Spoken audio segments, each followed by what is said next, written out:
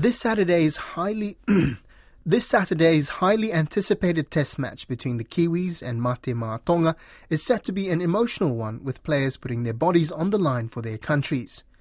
But for Pacifica players, it is made all the more personal as they have to choose between representing New Zealand and their island nations of heritage.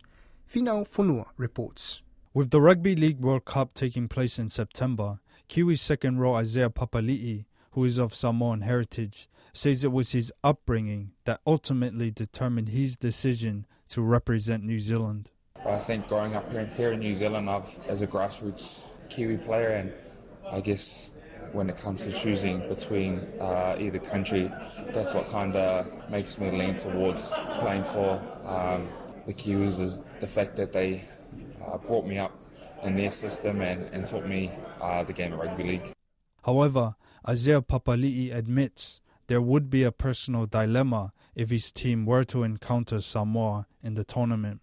I haven't had to come across that problem yet, but I think it will be a bit of a weird thing going up against a team that you could also be playing for.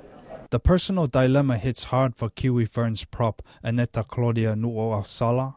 She's chosen to play for New Zealand over her island nation of heritage, Samoa. In a test match against Samoa last year, she says the conflict of interests affected her performance. It didn't really hit me till, I guess, we sung the New Zealand anthem, and I just felt I was playing for the wrong team.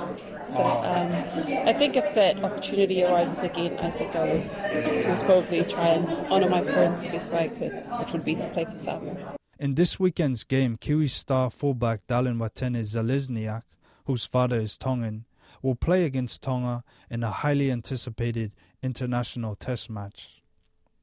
Mate Ma'a Tonga is highly favoured to beat the Kiwis due to a large presence of star players claiming Tongan heritage.